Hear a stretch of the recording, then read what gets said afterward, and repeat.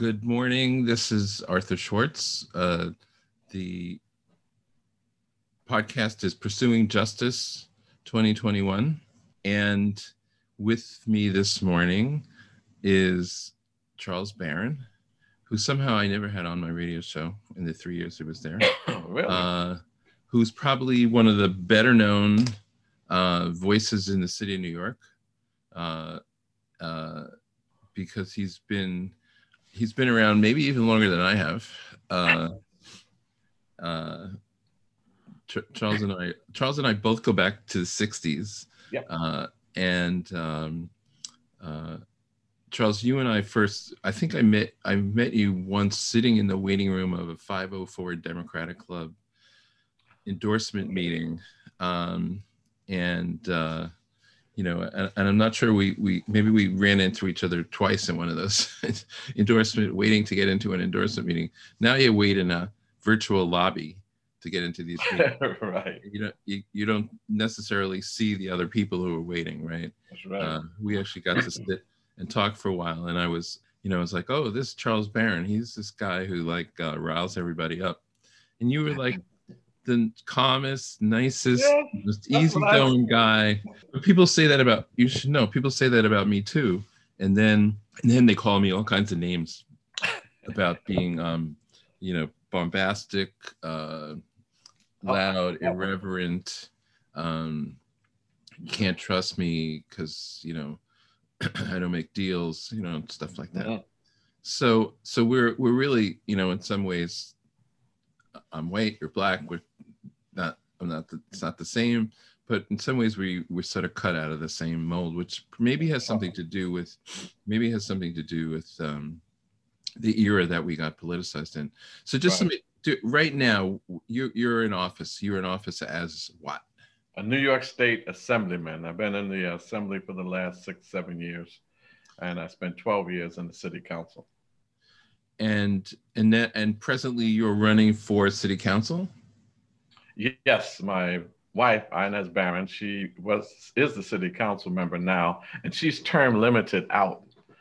So I'm going to run for the City Council and give up the State Assembly seat, and then after that, after that City Council run, my second term in the City Council or tenureship in the City Council, I plan to look at how do we deal with cooperative economics, community land trust, worker cooperatives.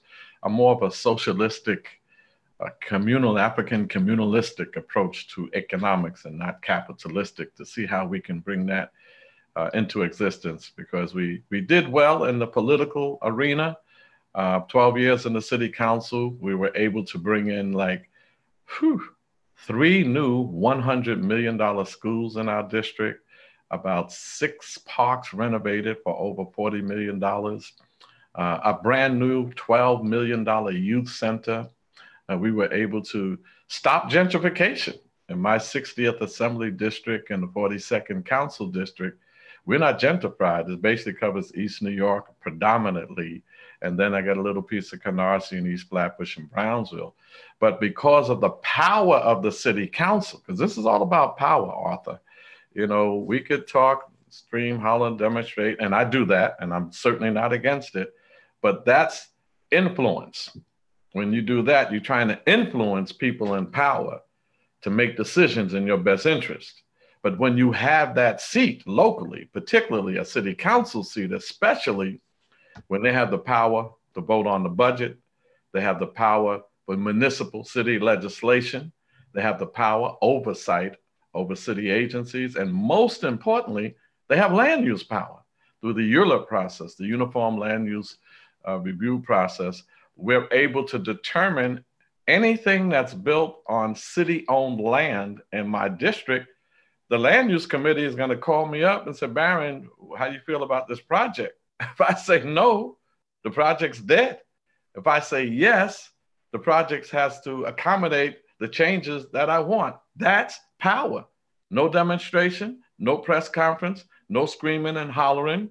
They sit down with me and any other City Council member, and the Land Use Committee will honor the wishes of the local council member.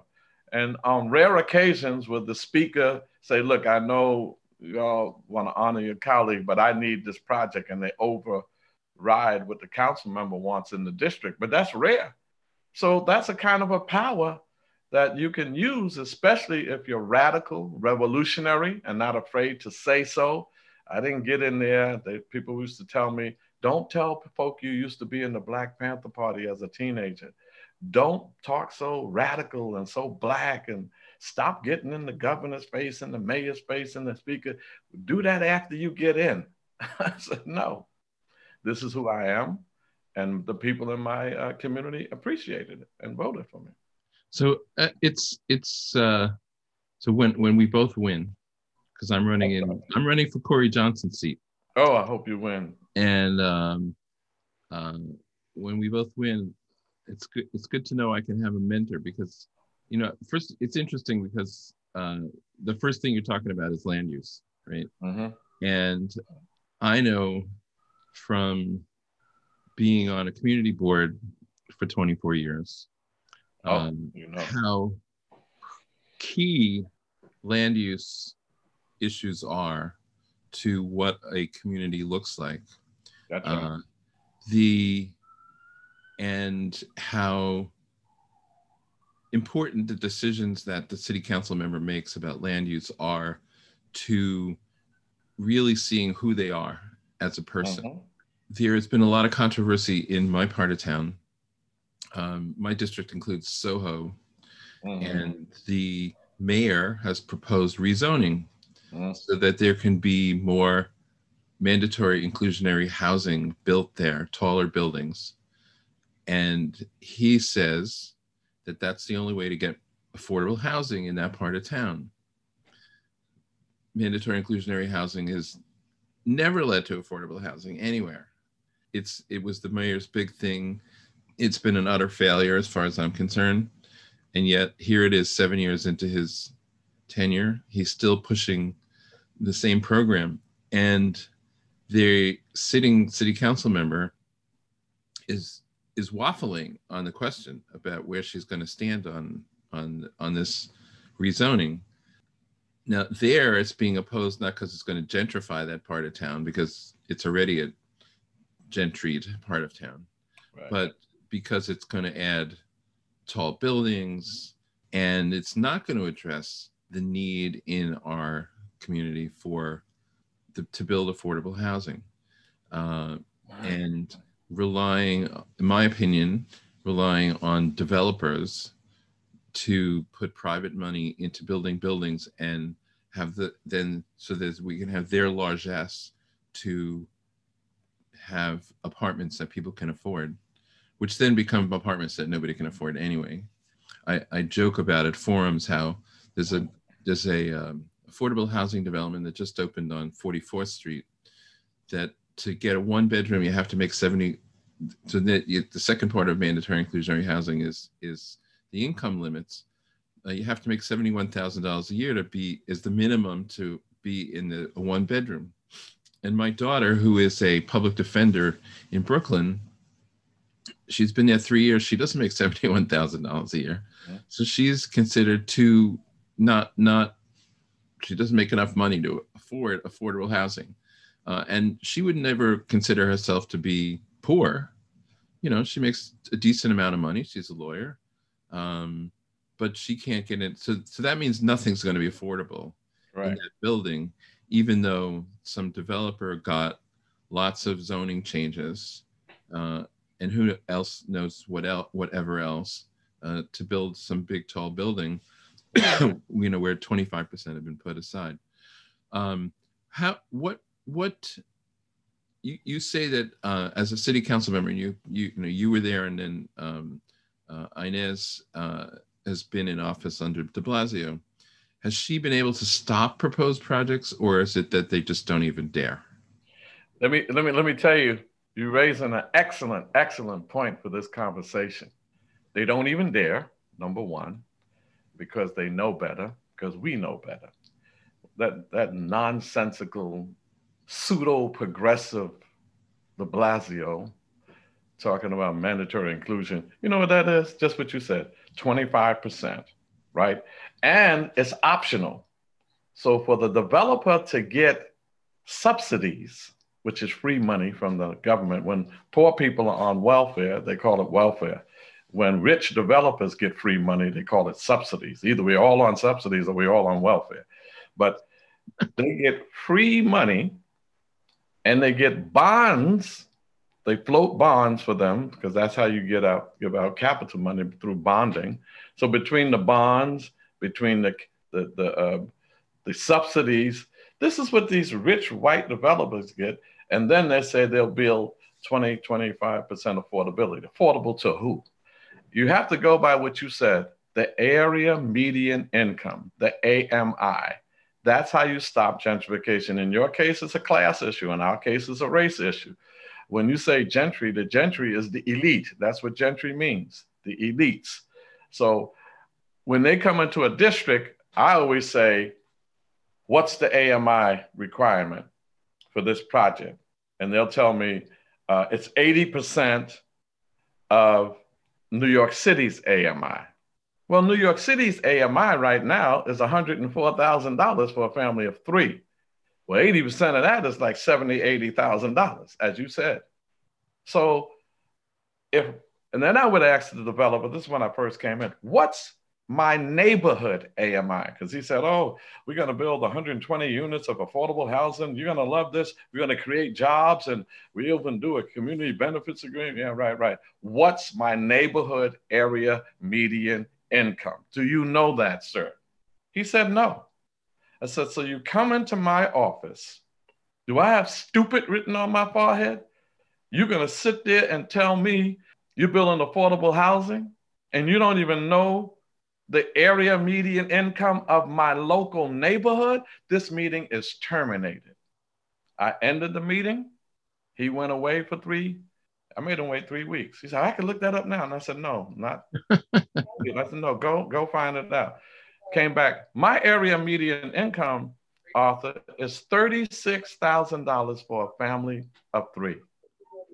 So nobody in my neighborhood is getting in this development. So I told him, this is what it's going to be, or else I'm not voting for the project. You're going to do the income ban of my neighborhood. 50% of us make $35,000 or less. So 40% of the AMI, 50% of the AMI is what 50% of these units are going to go for. Another 20% of our people make from $35,000 to $50,000. So you're going to have that income range. And then there's 10% of us that make maybe 60 to 80,000. So we don't want to leave them out. So we're going to use 10, 15% of the units are going to be for them. That's what you're going to do, or I'm not passing it. And then he said, will you sign off on it now? I said, no. He said, why not? I said, what's the rent going to be? What's the rent going to be? He said, well, for a 1-bedroom apartment, it'll be $2,500. I said, you must be out of your mind. Well, let me tell you what the rents are going to be. First of all, you're going to do less studios because they tried to do a whole lot of studios so they can make a lot of money and have a lot of units. We have too many, 3-member families, and, so we made them do 1 bedrooms, 2 bedrooms, 3 bedrooms. I said the 1 bedroom is going to be $750 a month. The 2 bedrooms is going to be $950 a month. And the 3 bedrooms are going to be $1,100. I can't make that money. Yes, you can. I looked at your portfolio. You're going to get millions of dollars from the city. So what you're not going to make is $12 million as a developer's fee. That's what you're not going to make. You're only going to make $6 million, or else I'm not voting for it. That's why there's no gentrification in East New York. When I came in there, or at least in my district, because there's a northern part that de Blasio and the council member did gentrify. De Blasio came in my community, or the northern part, we have a little piece of, and he got together with the council member there, bringing in like 6,000 units of housing, and half of them, 80% of them are market, and 20% is affordable. That's not affordable. This is de Blasio. Straight talk, I did better with affordable housing under Bloomberg and Sean Donovan than de Blasio. He was worse. More gentrification he proposed for my neighborhood of course, it didn't work with us, but with the northern part, it did, because the council member, sold out, even though the community board was against it, the borough board was against it, we were against it. Once the council member says yes, it's a wrap. So, it's one interesting point you made so it brings up a second question, a little separate from housing.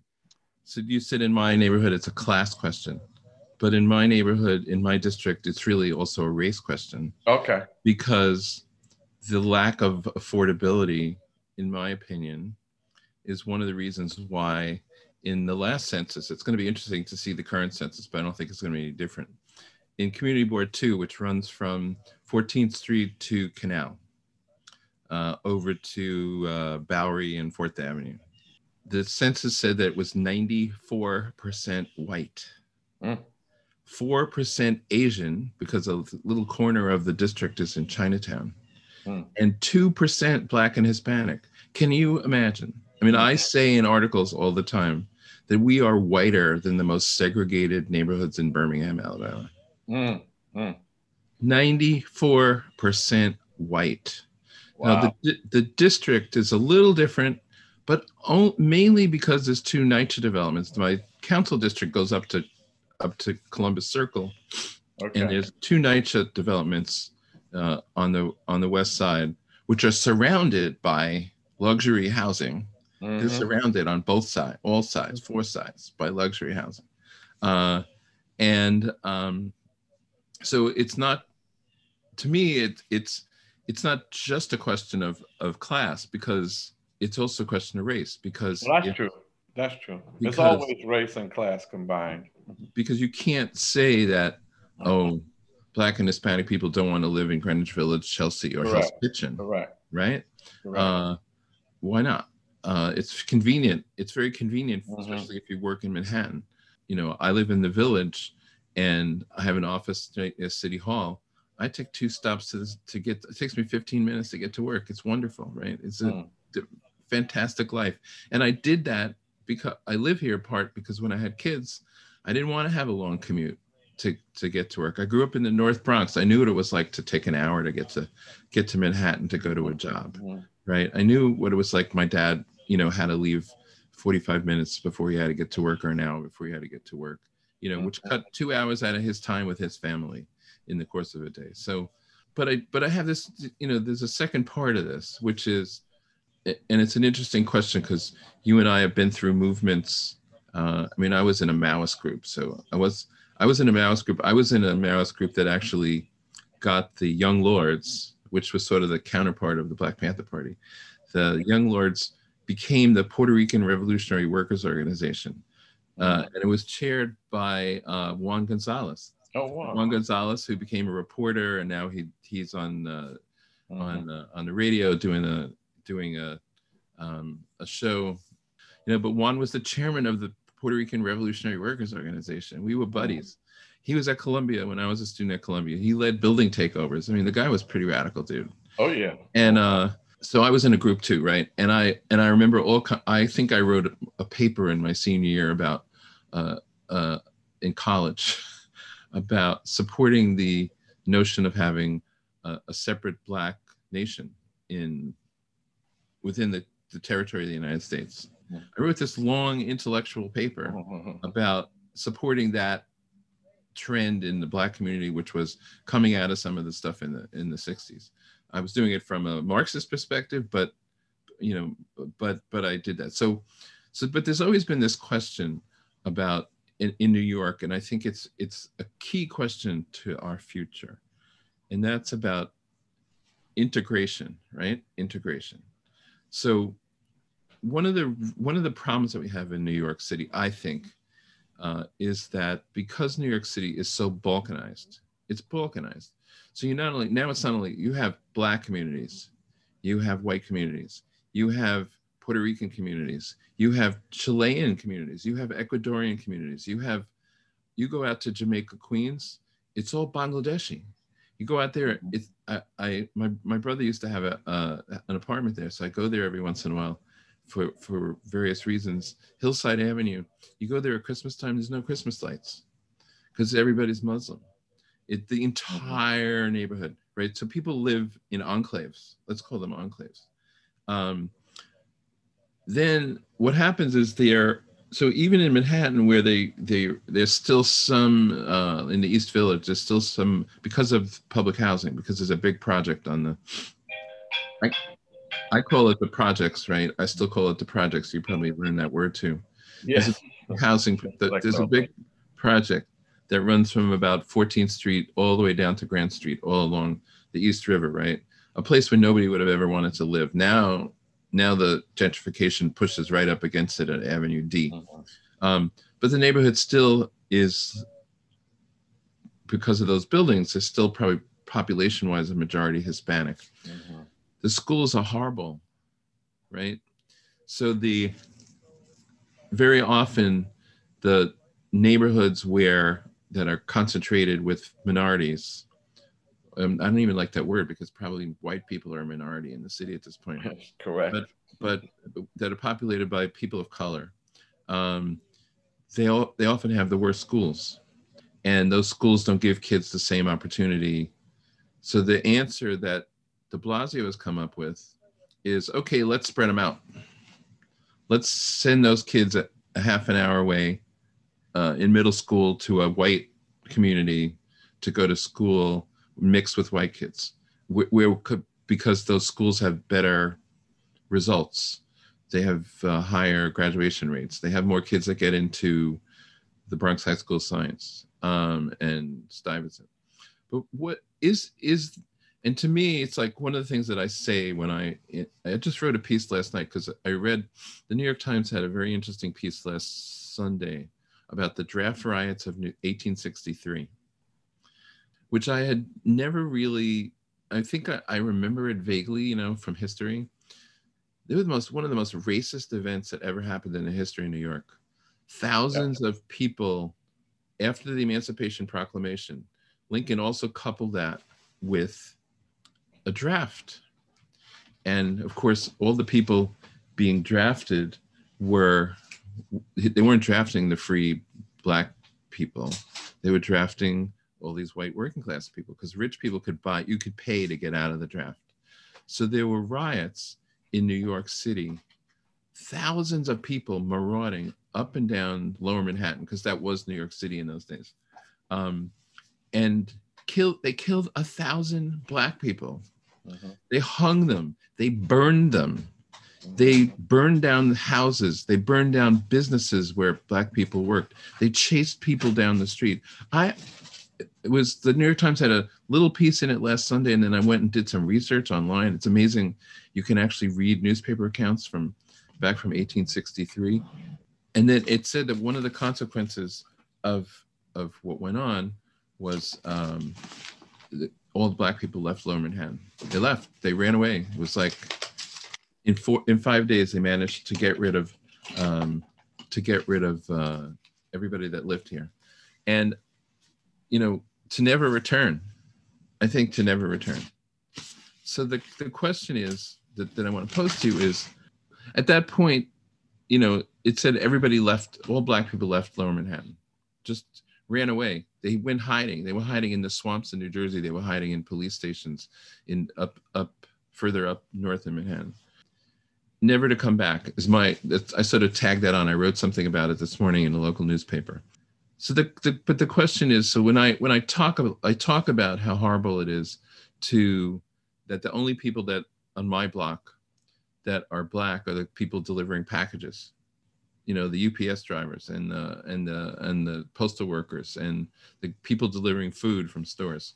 But none of, if you saw a random Black people walking down the street, you would know they don't live here, right? They don't live here. The question I have, though, is, in your opinion, should a goal be, I know one goal has to be that more resources have to go into, say, in the schools in Black and Hispanic and Chilean and Ecuadorian and Bangladeshi communities. That's a given, right? Because The reason that those schools are failing is because they don't have the same resources that the schools in white communities have. But should it be an ultimate goal that we need to integrate communities more in order to achieve more equality and more, less of mandating money to certain districts because they're not doing well, and to create a stasis where everybody's getting the same? Well, Arthur, my goal is not integration. My goal is revolution. We need a radical systemic change in the colonial capitalist system with its warmongering, imperialistic foreign policy, and its ideology of racism as an ideology that permeates every institution. So my goal is Black power, Black self-determination. Martin Luther King didn't want to integrate because he wanted to sit next to white folk on couches, or he wanted to go to their schools. He wanted greater resources. So he even said, hey, we integrated the lunch counter, but now we don't have the money to buy the lunch. So it's really, we need a radical systemic changing of the system. And in the meantime, we have to have an in the meantime strategy. The reason why I got into the electoral arena is because wherever Black people constitute the majority in a community, we should control the land, the politics, the economics, the means of production. We should control all of the cultural and social institutions. That is the first edict of the 10-point program of the Black Panther Party. We wanted to determine the destiny. We wanted the power to determine the destiny of the Black community. And we wanted to control all of the institutions that control our lives in the Black community. So that's my in the meantime strategy. And ultimately, we need to liberate our Africa under socialism, a socialist economy.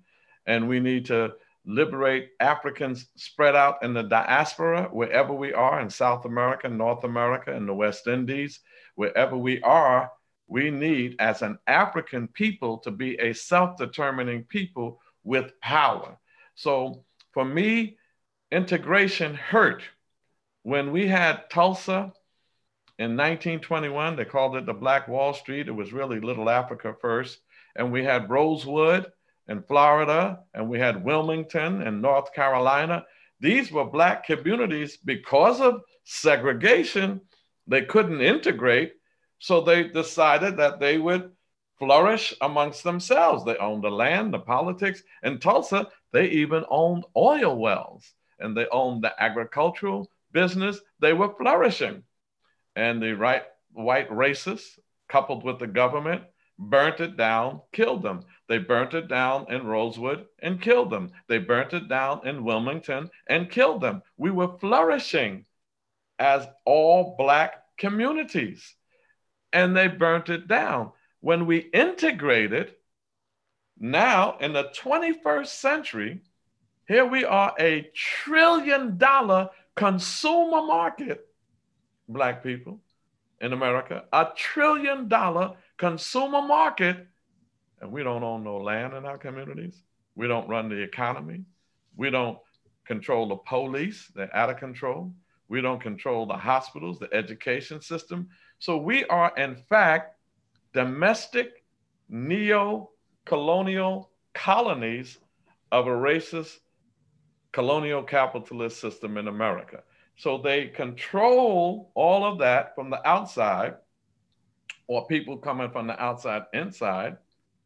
And the Black community is worse off in terms of power and control, not in terms of how much, than they were in Tulsa in the 1920s, before the raid of Tulsa. What Black community in this country do we own all the land and the businesses and the economy? So my fight is not for integration. Look what happened to the so-called Negro Leagues when Jackie Robinson integrated. They were doing great. They were doing better than the white Major League Baseball, but they integrated, took the best players from the so-called Negro Leagues, and that was destroyed. And we had in basketball, the National Basketball Association started in 1949, and the Harlem Globetrotters and the Harlem Wrens, the Harlem Renaissance. and games. They couldn't join the league, the white leagues, the two white leagues. They united to become the NBA.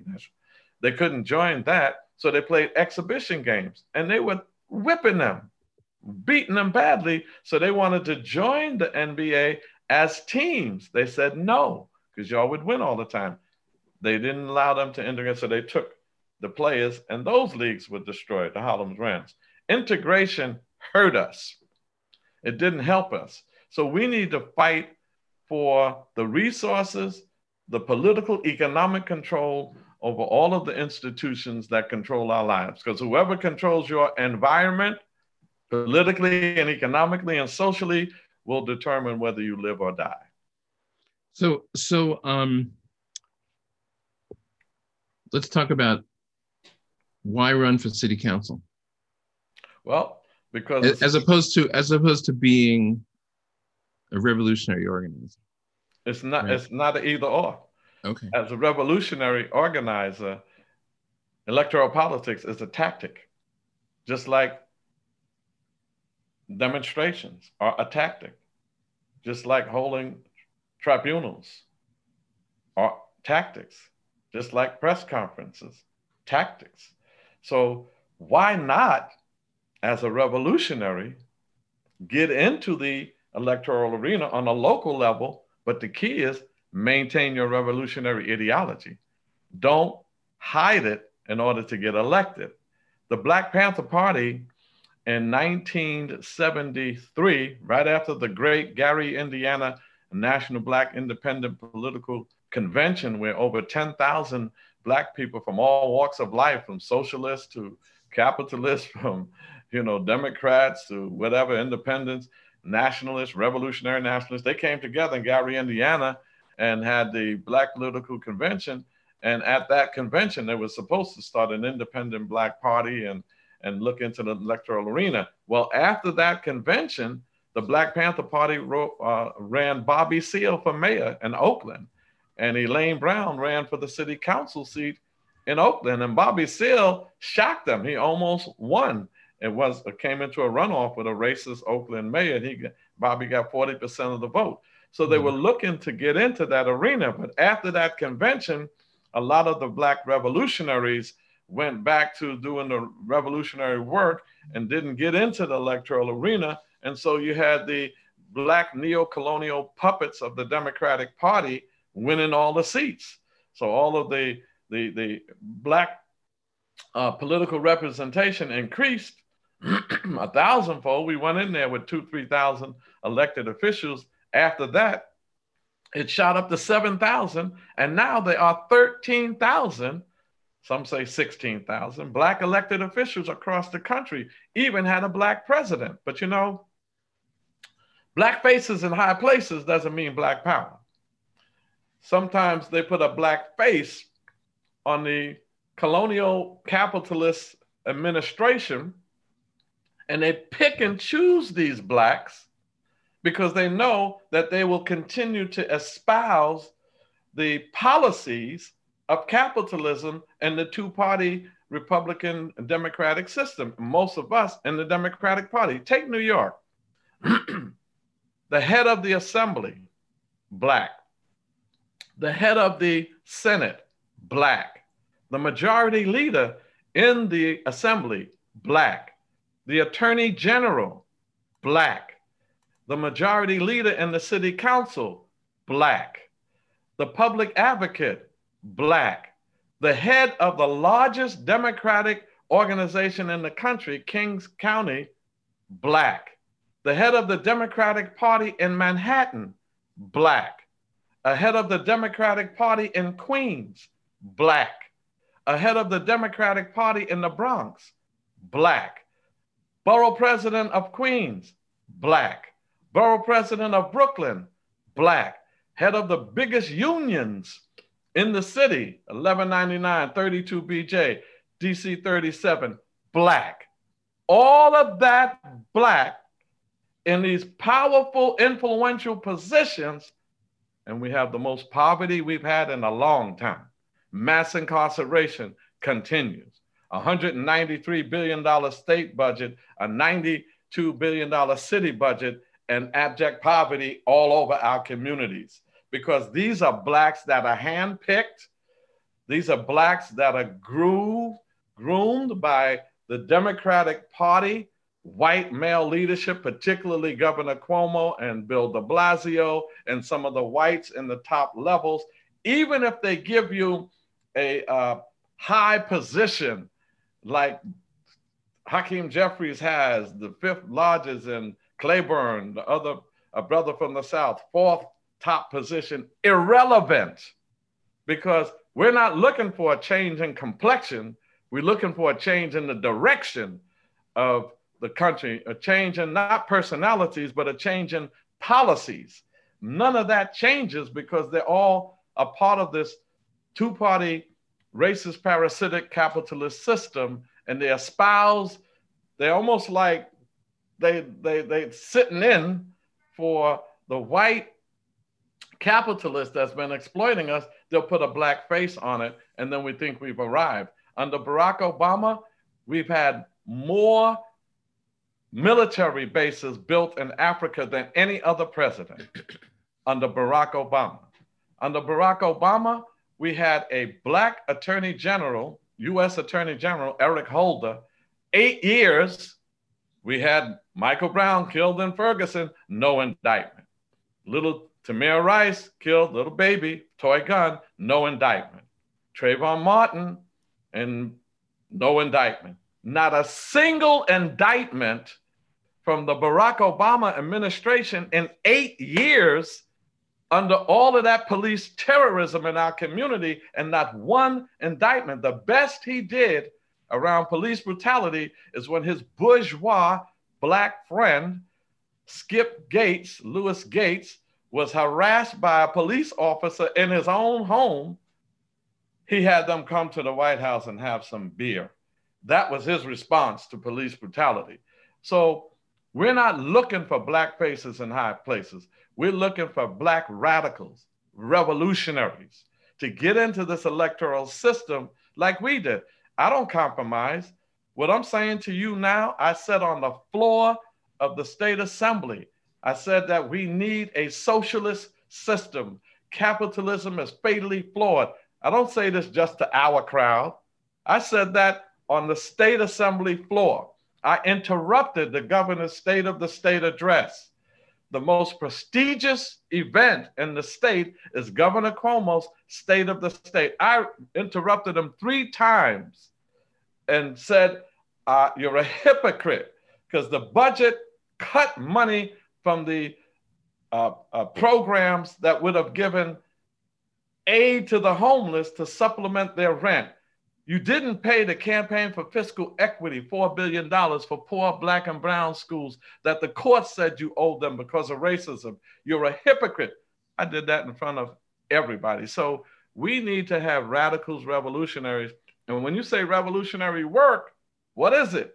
It's rallies, it's demonstrations, it's speaking our ideology, and it's having a platform to do that. And that's what the electoral arena can bring you. Okay. That was That's what keeps me in trouble. that's and you can say stuff like that, and I have to be careful about it. I recall in 2016 I supported Bernie Sanders because he wasn't cut out of the mold. He didn't play by the rules, right? He called for revolution. He called for, my God, it sounded so radical in those days, a Green New Deal, a $15 an hour minimum wage, Medicare for all. Now it's the party line, right? 4 years later, right? But then it was radical, right? Now it's the party line. I mean, we'd have a $15 minimum wage if it wasn't for one Democratic senator from West Virginia. And I had a meeting just the other day on Zoom with Chuck Schumer. He's meeting with the left, right? He wants to make friends with the left. In fact, he made a joke about my Bernie poster behind me. He's saying all that stuff. Medicare for all, yes, $15 an hour minimum wage, cancel student debt, right? So I supported Bernie, and we got to go to I got to be a delegate, got elected to the convention. Went to the convention, was on the floor of the convention. That was, and we had a big debate, and we had 117 delegates from New York. It was a nice group of fairly like progressive-minded people, mostly younger, some older folks. We would meet every day to talk about what to do at the, during the convention. Do we hold up signs during a speaker? Do we stand on a chair and turn our backs?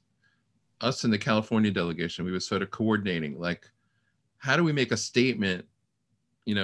We know Hillary is going to get nominated, but what kind of statement? This is nationally televised, to make some kind of statement. And big discussion came up when Obama spoke. How do you deal with Barack Obama? How do you respond to Barack Obama when he speaks? Now, I recall in 2008, Obama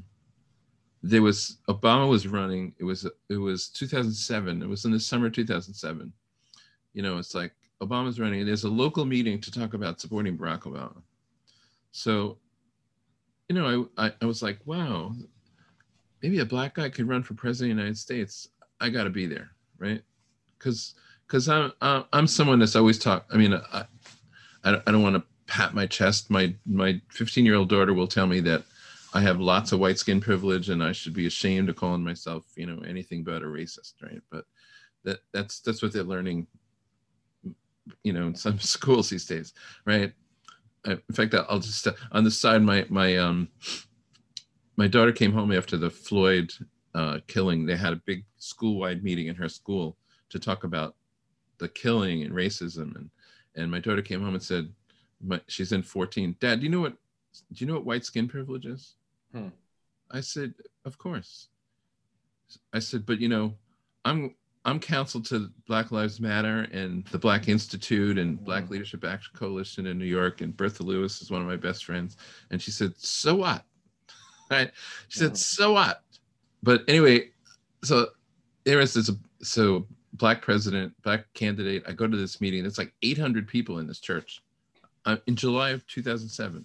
So I was I supported Obama. I read his stuff. I could tell he wasn't particularly radical. John Edwards was far more to the left than Barack Obama was. He had other problems. And who was even further? Kucinich. Kucinich, right? Yeah.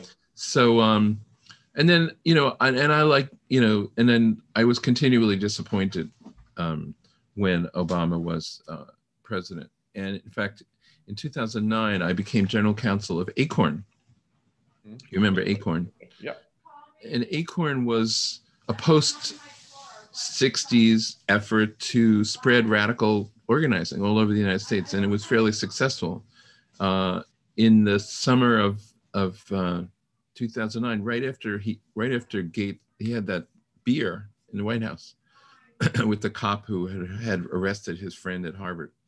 The Republicans, the Breitbart, Mr. Breitbart himself, before Steve Bannon was in charge, devised this thing to go like send some undercover guy who likes to embarrass people to ACORN offices dressed as a I remember that. Just as a pimp and a prostitute. He was dressed as a pimp, and he brought along this woman as a prostitute. And our staff was all black. It was all black except we had 40 offices. It was all in minority communities. And they went to 10 of them, and they said, "We want a mortgage. Can you help us get a mortgage?" And the person was like, "Do you make a lot of money?" "No, I don't make any money." "Sure, we'll help you get a mortgage." And they tape recorded it, and they broadcast it first on Breitbart, then on Fox News. And before you know it, there was a bill in Congress to stop all funding. ACORN was getting about $10 million a year in federal grants. They ran on a $40 million budget, but $10 million of it was coming from federal grants, that they got from housing budgets and clean environmental justice budgets and whatever else they sort of came up with. They were very good at getting government money. There was a bill, and it was being debated in the House, and Obama. The trouble that they had gotten into was they had collected 1.5 million. They'd registered 1.5 million black people, the year before. Obama gave them $10 million to go do that registration work, his campaign. So they called Obama and they said, "You going to stand with us?" And he sent Patrick Gaspard, who was his political director, to New York. And he sat down with a few leaders of ACORN. He said, "Sorry, the president says he can't stand with you." He was doing that to people all over the place, right? Oh, yeah.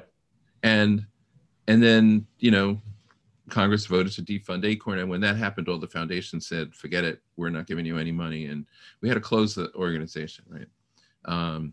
There are spin-offs like New York Communities for Change used to be New York ACORN, but wasn't the same. But Obama didn't have his supporters back. This was a key supporter, supporter. Can I interject? And I'm saying, so the point I'm making is, you're right. Just elect. I mean, that list that you gave is astounding. I think about how many leaders in New York are Black, and there's a good chance we're going to elect a Black mayor. You know, very good chance, and the conditions won't change. Let's see. And let me just say this about Bernie Sanders and the white left, because we've had history in the Black Panther Party with the white left. Remember SDS, the Student Democratic Society, and then their radical movement underground was the Weather Underground. Right. And, you know, we hooked up with the white left. You remember Jerry Rubin and Abby Hoffman, the yippie kind of movement. I met them, yeah.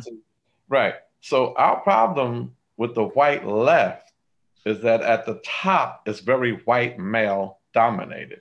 And then when you come down the structure, whether it's DSA or whether it's the Working Families Party, you know, Working Families Party, Bill Lipton, Bob Masters, Dan Cantor, below that is diversity. So in Bernie Sanders' case, now all the leadership is Black, by the way. And yeah, and that's similar to what the capitalists are doing, you know, but who's really controlling it? I know they are, but who's really controlling it? Whoever raises the money is controlling it. And also with Bernie Sanders, you know, just like we supported Barack Obama, and I offered critical support, and people didn't even want me to criticize them, even if although we agreed for critical support. But because that's where the Black masses were, first Black president, you know, let's give him a shot. I try not to do the lesser two evil stuff. I'm not there anymore. But we did it at that time. Second time around, said, can't do it. This guy is horrible. He's what I knew he was from the beginning. I was talking to Dr. Cornel West, a good friend of mine, about that. Why did we support him in the first place? And knowing who he was, and everybody has their rationale for doing it. And then why did you hold on? You know, at some point you got to say, all right, we gave it a shot. We didn't support him the second time.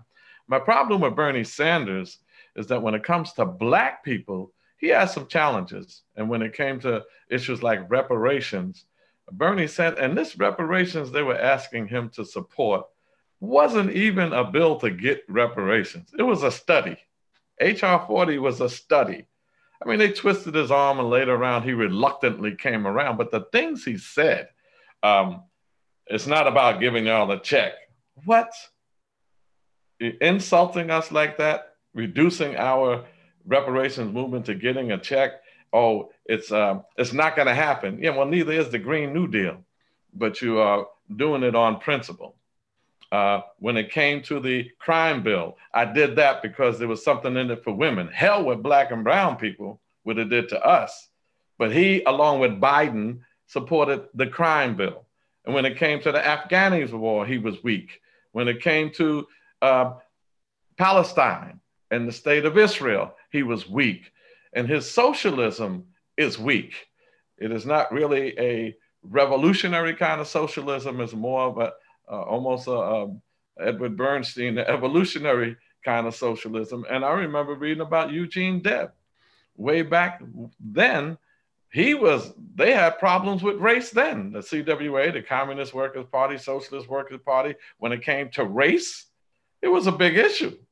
Debs and others, and even though Eugene Debs, you know, decided, okay, I'll support the Negro cause or whatever they called it back then. So all of this racism, even in the Democratic Socialist Party history, Michael Harrington, I read his book, he he separated, and that's how they formed DSA eventually, some of their internal conflict. So in studying that movement, and when we look at even Marx himself, Marx met Engels in 1844. In 1848, they did the Communist Manifesto, influenced the world. In 1861, they did Das Kapital, 3 volumes. 1883, Marx is gone. 1895, Engels is gone. And when you look at Marx's analysis of capitalism, it was European in the 1800s.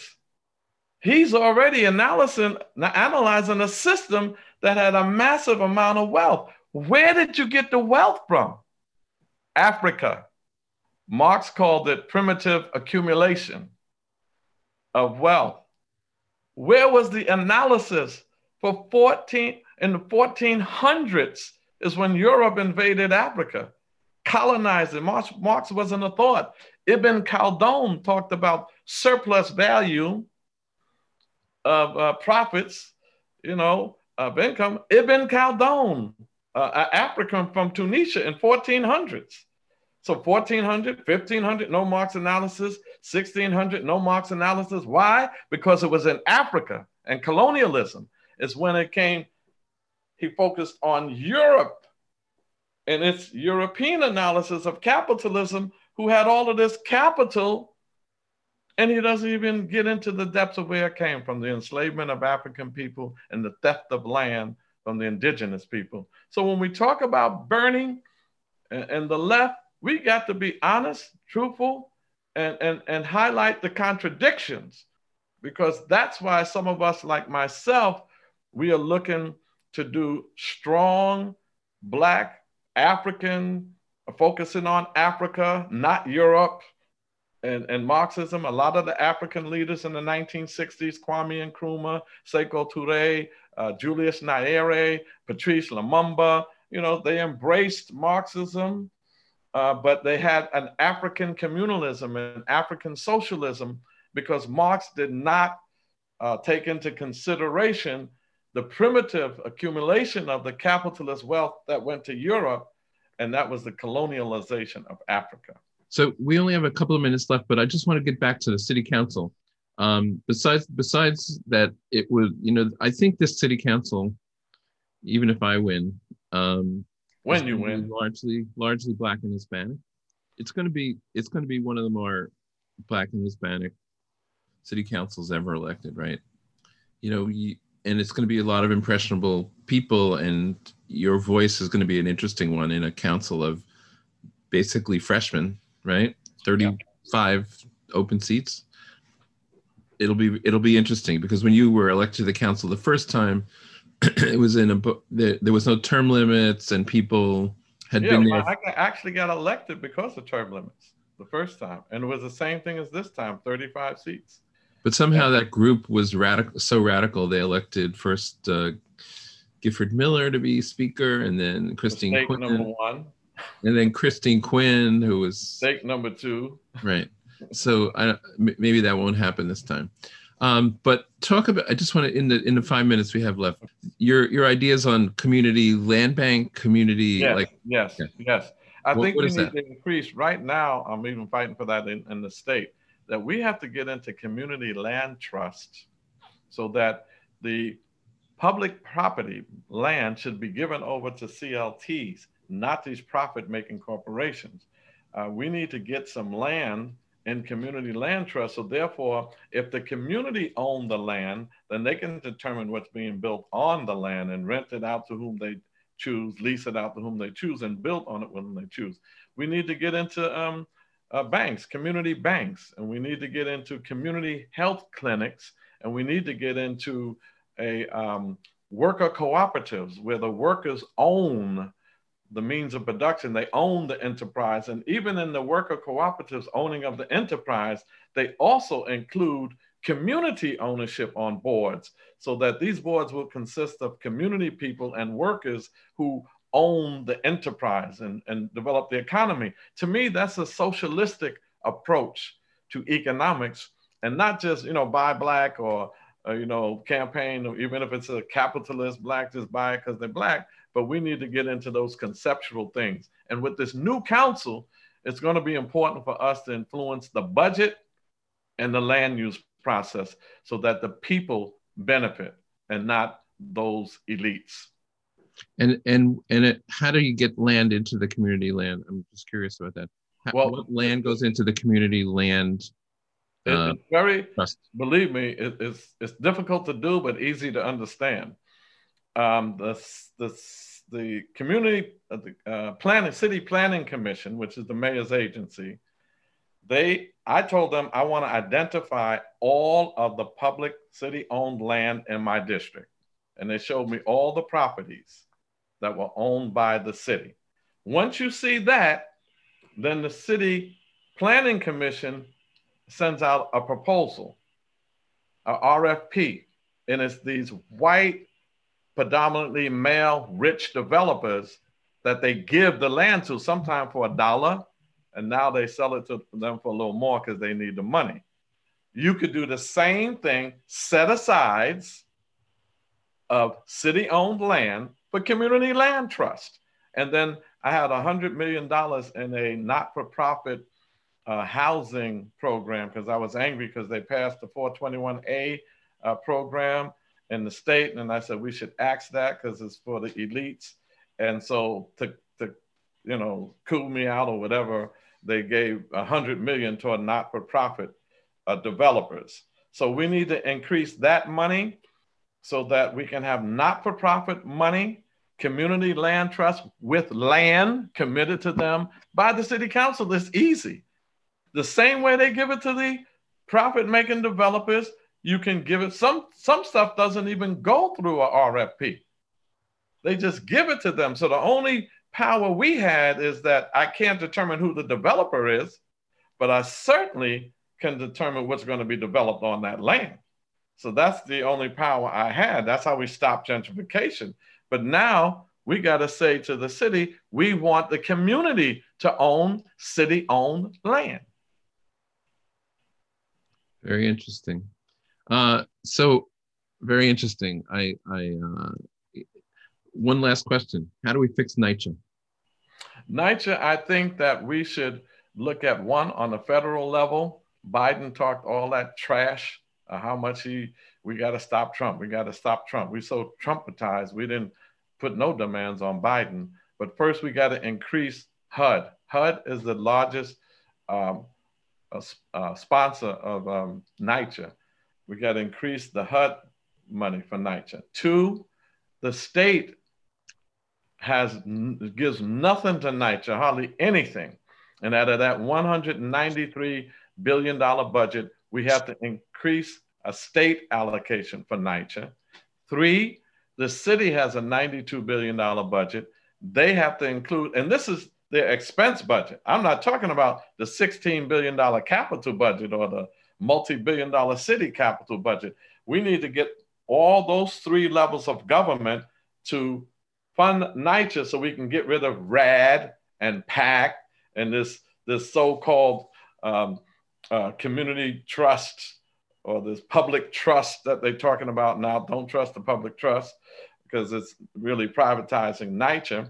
And then finally, I think we need to have some partnership between the private and public sector to fund NYCHA residents in the same kind of programs like PAD and RAC, where they want to take the Section 9 money, which is public money, and put it in Section 8 so they can privatize. Well, they'll do that same thing, but have a conglomerate of NYCHA residents should own, operate, manage NYCHA property.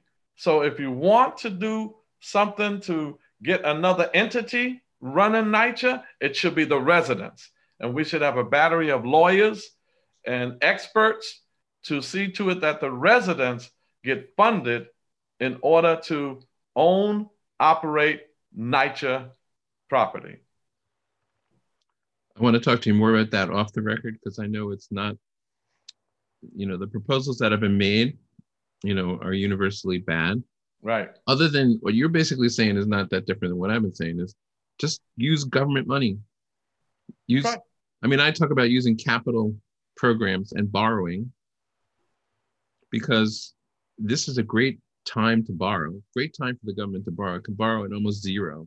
They do it all the time. You know, we have a 50, $60 billion debt in the city and state, both of them. So where did all that money go? And you know, when I hear about projects like rebuilding the Port Authority bus terminal for $10 billion. Come on now, the money's there. You know how many times I argued with Bloomberg about the capital budget? I said, Mayor, why don't we take $100 million, and that would be like $10 or $20 million, and build 5 community youth centers in the communities that have a high crime?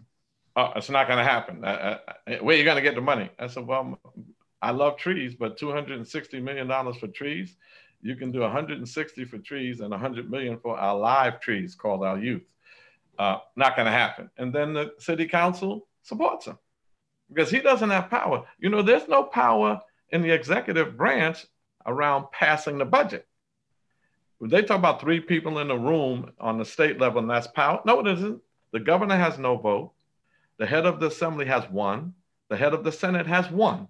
There are 150 assembly members, 63 senators. That's the power. But these speakers come back and say, oh, you need your bills passed? You want a bigger office? You want to head up a committee? You want some projects for your district? Then vote my way. That's the problem. The power, the influence, not even the power, the influence of the speaker over the membership of the assembly and the Senate. That's where the power is. So Charles, in the council, we got to do that. This has been, I did 3 years of interviews on WBAI, and usually 2 interviews an hour, like for 3 years. I'd have to say this has been one of the most interesting hours I've ever spent with anybody. Thank you. Thank you.